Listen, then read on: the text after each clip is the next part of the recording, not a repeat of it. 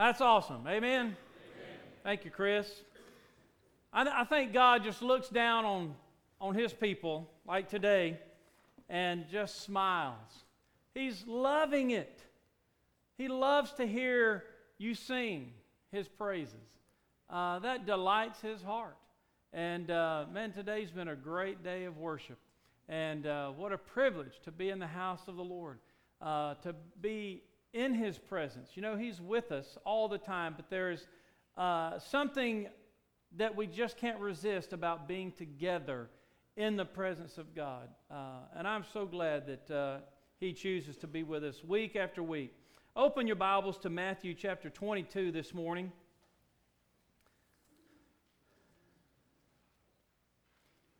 Matthew chapter 22, Jesus quotes from the Shema, which is from Deuteronomy 6:5.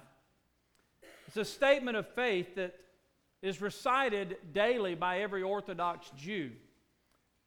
Jesus quoted it in response to a question, and that's what I want us to read this morning. Matthew chapter 22, verse 34.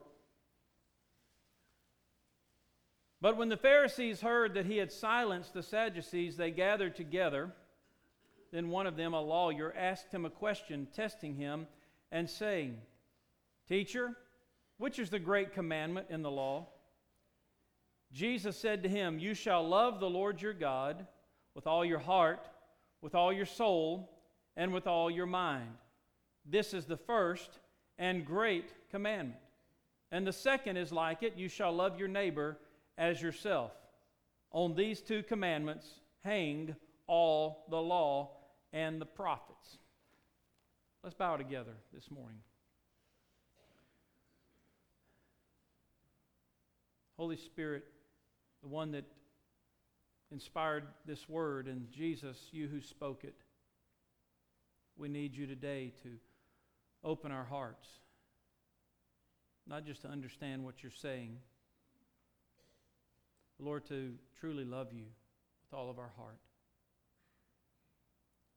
Lord, draw us, as Chris just sang, to be overwhelmed by you, to really delight in you as the most wonderful, the most beautiful, the most glorious. Thank you, Lord, for this day. Thank you for every person here. Thank you that you love us with an everlasting love. We owe you our whole life. Now speak to us from your word in Jesus' name. Amen. As I read this passage this week, again, I asked some questions about this kind of love for God. Do I have this kind of love for God? Do I really want to love God like this, or am I content with how I love Him now? How would it impact my life and those around me if I really loved God like this? I really want to love God like this.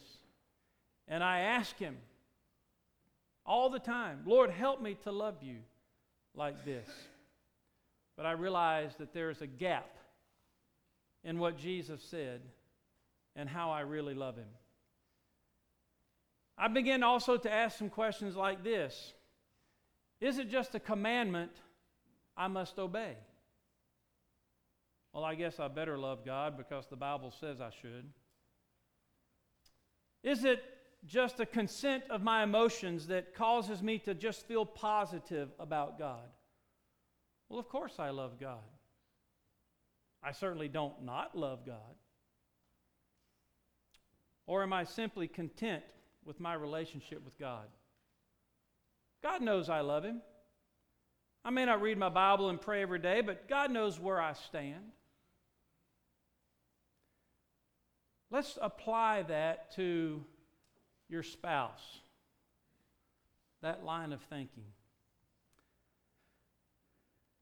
Well, I guess I better love my wife because the Bible says I should. Husbands, try that line on your wife this afternoon. See if you get the warm fuzzies from her. You'll get something warm, but it won't be fuzzy. Might be a frying pan upside the head. Maybe you give her your emotional consent. You just feel positive. Well, of course I love my wife. I certainly don't not love her. Or maybe you're just kind of content. My wife knows I love me. I may not sit down and talk with her very much, but she knows where I stand. Try that one. Honey, I told you the day we got married, I love you. If anything changes, I'll let you know. We wouldn't dare do that in our relationship with our wife or our spouse or our children or your grandchildren, but somehow we slip into that in our relationship with God. I believe the kind of love that Jesus is talking about here is a commitment of our very being. It's that which compels us and an all-consuming passion that creates in us a desire to know and to love Him more and more, to where, as Chris saying, we are overwhelmed by Him. Here's how one commentator described the kind of love Jesus is talking about in this verse. By this love, the soul eagerly cleaves to, affectionately admires, and constantly rests in God, supremely pleased and satisfied with Him as its portion, that it acts from Him as its author, for Him as its master, and to Him as its end. That by this love, all the powers and the faculties of the mind are concentrated in the Lord of the universe. That by this love, the whole man is willingly surrendered to the Most High. And that through this love, an identity or sameness of spirit with the Lord is acquired. Also think that when we hear Jesus say this, you shall love the Lord your God with all your heart, with all your soul, with all your mind, and with all your strength, we can tend towards despair because we realize, like I said before, that there is a gap in how we really love God and how we're the kind of love God wants. And even if we do love God that way, it sometimes seems to only last for a little while before we slip right back into mediocrity. Let me ask you something this morning. Who in the Bible, just think, you don't have to say it out loud, who in the Bible can you think of that loved the Lord? I think in the Old Testament of David. In the New Testament, I think of John, the disciple. Were David and John perfect men, or were they just men? They were men. All right? They were real men. They were sinful men. David committed adultery and murder. He had too many wives. John was just a man. He was just a fisherman. In fact, he was a little bit prideful in asking to sit at Jesus' right hand. In fact, Jesus called he and James sons of thunder. I wonder how they got that name. Listen, we're not going to be perfect in our love for God. I read that, and I think people read, and sometimes I do, is that I got to love God perfectly. And I know that this side of heaven, I'm not going to love God perfectly, but I cannot stop striving to love Him like Jesus wants me to love Him. I don't love my wife perfectly. She can't love me perfectly. I want to, but I'm not perfect. Only a perfect person can give perfect love. See, we have perfect love, don't we? We've been given perfect love from God. Jesus Christ is the greatest expression of God's perfect love for us. But it's hard for us to give that kind of perfect love back. So this morning, I don't want you to be discouraged when you see the gap, because I see the gap in my own life too. But I want to move closer and closer and closer, Listen, there's some of you here today that have such a sweet, close walk with Jesus. But no matter how close you are, you're not as close as He wants you. He still wants you to love Him with more, with all that you are. That's the journey that we're on. So I want to talk about this morning ways we can strive towards loving Jesus like this. How we can develop and grow in our love for God. God doesn't want our mechanical love, that is just going through the motions. He wants a real, genuine heart love. So these things that I share with you today are not just mechanical how-tos, but some practical things that we can do that will draw us closer to the Lord, where we can feel His heart and feel His love for us, which will draw out our love for Him. I've got 7 things here. We're not going to get to all 7, I guarantee you. But if I get to 2, here's the 2 I want you to hear. Number 1, periodically contemplate on how much you've been forgiven. Look at Luke chapter 7, verse 36 and following. This actually happened. This is not a parable Jesus told. This is an actual event in the New Testament. One of the Pharisees asked Jesus to come eat with him, and he went to the Pharisee's house, and he sat down to eat, and behold, a woman in the city who was a sinner. When she knew that Jesus sat at the table in the Pharisee's house, brought an alabaster flask of fragrant oil, and stood at his feet behind him weeping. And she began to wash his feet with her tears and wiped them with the hair of her head. And she kissed his feet and anointed them with the fragrant oil. Now when the Pharisee who had invited him saw this, he spoke to himself, saying, "This man, if he were a prophet, would know who and what manner of woman this is who is touching him, for she is a sinner." And Jesus answered and said to him, "Simon, I have something to say to you." So he said, "Teacher, say it." There was a certain creditor who had 2 debtors. One owed 500 denarii, the other 50. And when they had nothing with which to pay, he freely forgave them both. "Tell me, therefore, which of them will love him more?" Simon answered and said, "I suppose the one whom he forgives more." And he said to him, "You have rightly judged." Then he turned to the woman and said to Simon, "Do you see this woman? I entered your house, and you gave me no water for my feet, but she's washed my feet with her tears and wiped them with the hair of her head. You gave me no kiss, but this woman has not ceased to kiss my feet since the time I came in. You did not anoint my head with oil, but this woman has anointed my feet with fragrant oil."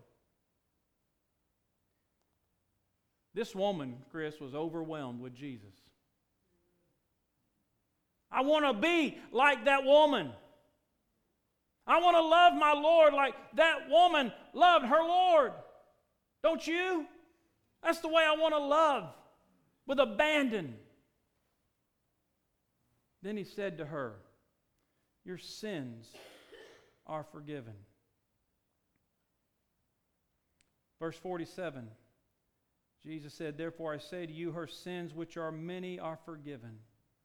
For she loved much. But to whom little is forgiven, the same loves little."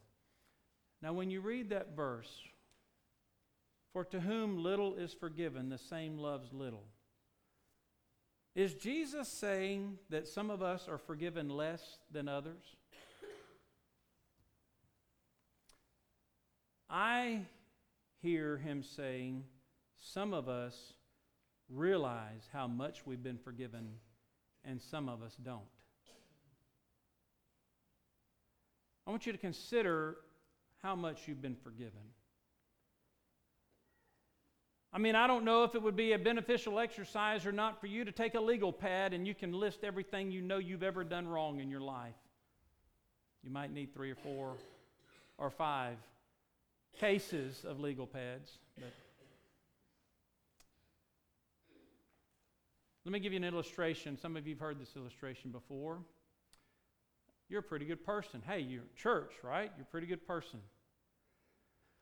Let's say on average, pretty good people like yourself, you only sin 3 times a day. 3 times. Some of you say, well, I don't sin that much, preacher. Let's just assume you're worse than you think you are. So you only sin 3 times a day. Now that's pretty good when you realize that sin is not just something you commit. Sin is something you can what? Omit. For example, if I took a poll this morning and said, how many of you shared the love of Jesus with somebody this week? See, sin is not doing what we know we ought to do. To him that knows to do right and does it not, to him it is what? Sin. So to know you should do something that you don't do, that's sin. So sin is something you can do. Sin is something you don't do. Sin could be a wrong thought that you dwell on. Sin could be the right thing, doing the right thing, but for the wrong reason, with the wrong motive. Sin, in other words, is very subtle. The devil hides sin. He makes it look beautiful. He makes it look attractive. He makes it look good. In fact, the Bible says the devil appears as an angel of light. How could he do that? Well, that's what he was before he got kicked out of heaven. He makes it look appealing. So you sin 3 sins a day, I mean literally just 3 sins a day, you are a really good person. Let's say you live, and I hope you live longer than this, but 70 years. 3 sins a day times 365 times 70. That's 76,650 transgressions on your record. Now you stand before a judge in a court of law. I don't care if the sheriff's standing by you or not. What's he going to do, sheriff? He doesn't have a choice. Does the judge have a choice? You've got 76,650 transgressions on your record. You can't say, well, this is a first offense. You can't say, I didn't know any better. You've got 76,650 transgressions on your record. What are the judge's options? Does he have any? He doesn't have any option but to throw you into prison or to execute you, one of the two.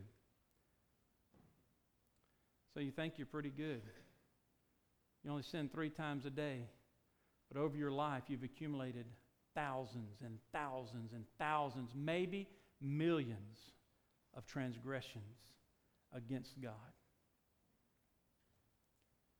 Maybe in order to love him more, I need to realize how much I've been forgiven of. That's what Jesus said. Jesus said, he who is forgiven little loves little, but to whom much is forgiven, the same loves much. Maybe we need to revisit how much we've been forgiven. In fact, there's no maybe about it. I know we should. To realize the price that Jesus paid for our sin. So you want to love him more? Stop and think.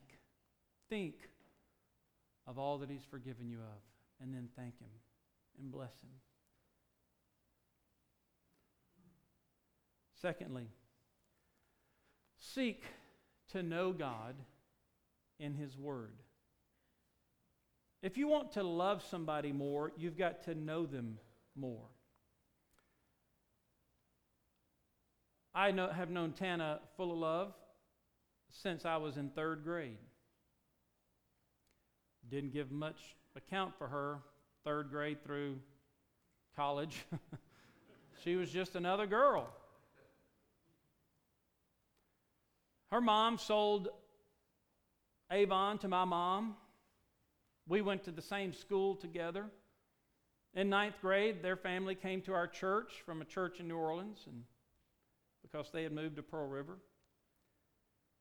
She was still just another silly girl, and to her, I was just another obnoxious boy. I haven't grown up too much either.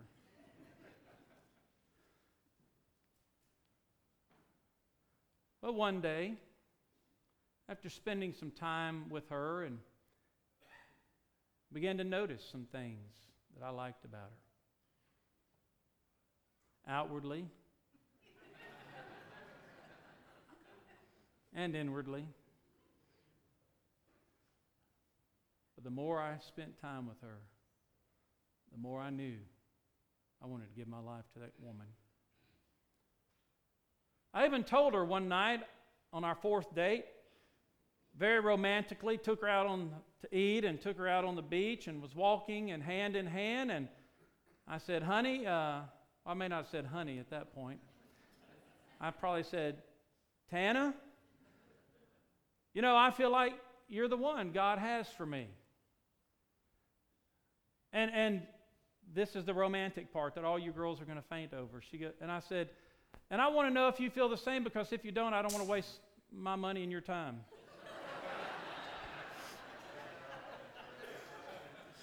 I literally said that. Tana, did I not say that? Yeah, I did.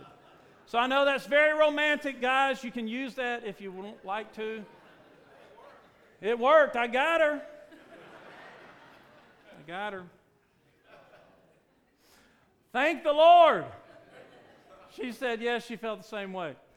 But then I popped the question on February 14th. The next February 14th, really gave her the ring, made it the real deal, romantic and all. But and then I thought I loved her then, and I did.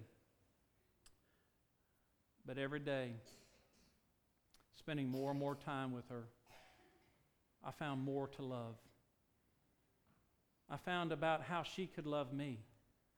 When she began to find out things about me that weren't good. Because see, when you're dating and when you're first married, you just put your best forward, right? And then when you start living together, this junk starts coming out. And she still loved me. That made me love her more and more. You see, the more you know about God, the more you're going to love Him, because the more there is to love.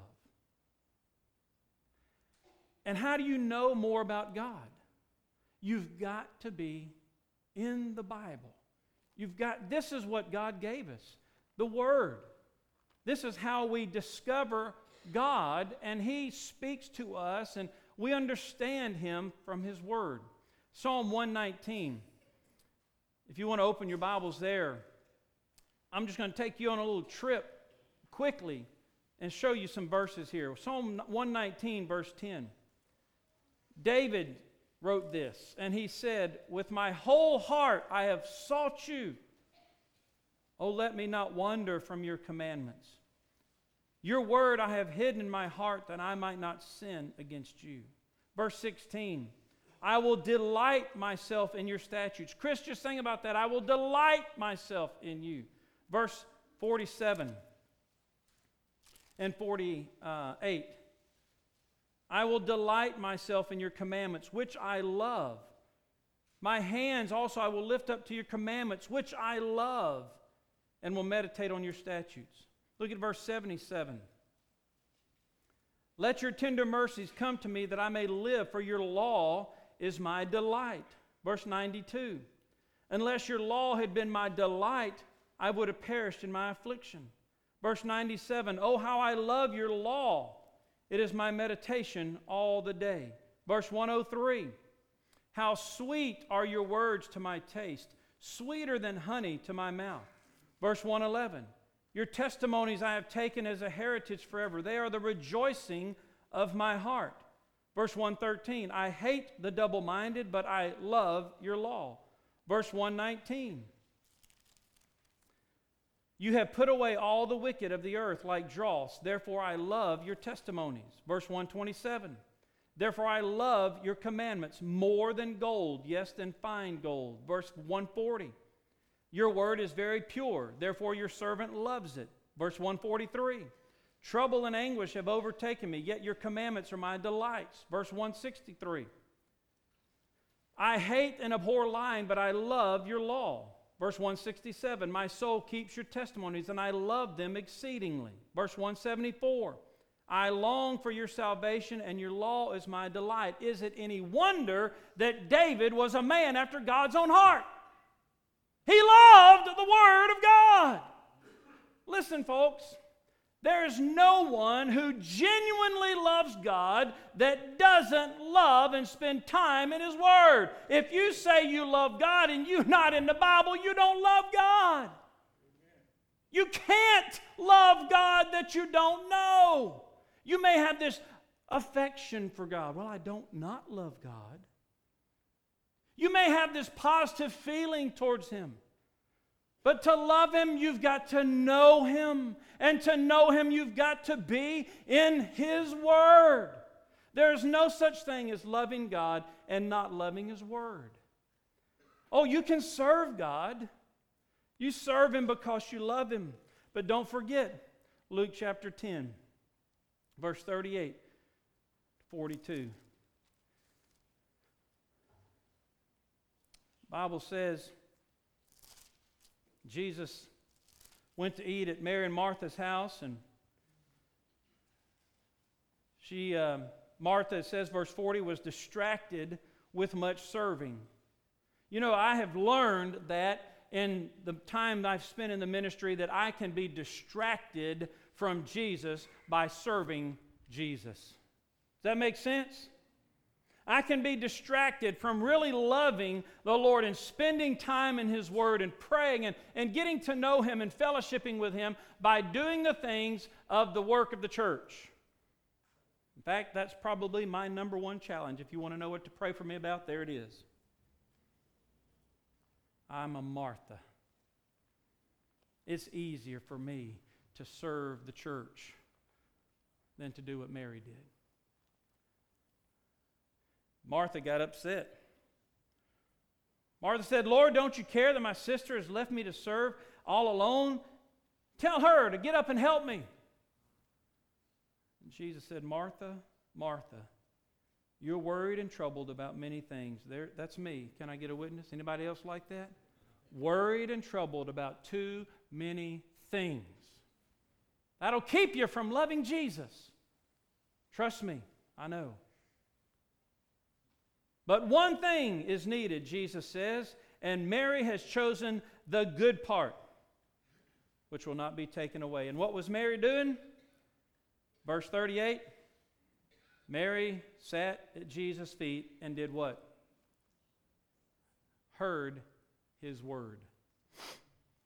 You cannot love Jesus if you don't love His Word. If you're not in the Word, you're not really in love with Jesus. I don't really love my wife if I never spend time with her. If I don't care to know her, I don't really love her. I may feel positive toward her. I may need her. I may want her to serve me, do things for me, but love is not in the picture. To really love somebody, to really love the Lord, you need to spend time in His Word.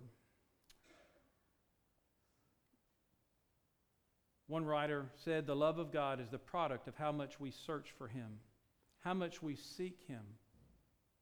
If we're going to be called into question at the judgment day, he said, it will be for failing to love the Lord, not for our failing to follow some ritual command. You see, the greatest of these is love.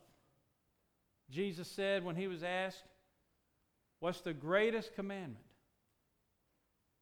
He hung all the commandments, the whole Scripture, on one commandment.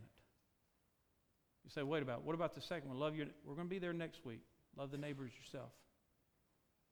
But He said it all hangs on those two. But the greatest, love the Lord your God with all your heart, with all your soul, with all your mind, with all your strength.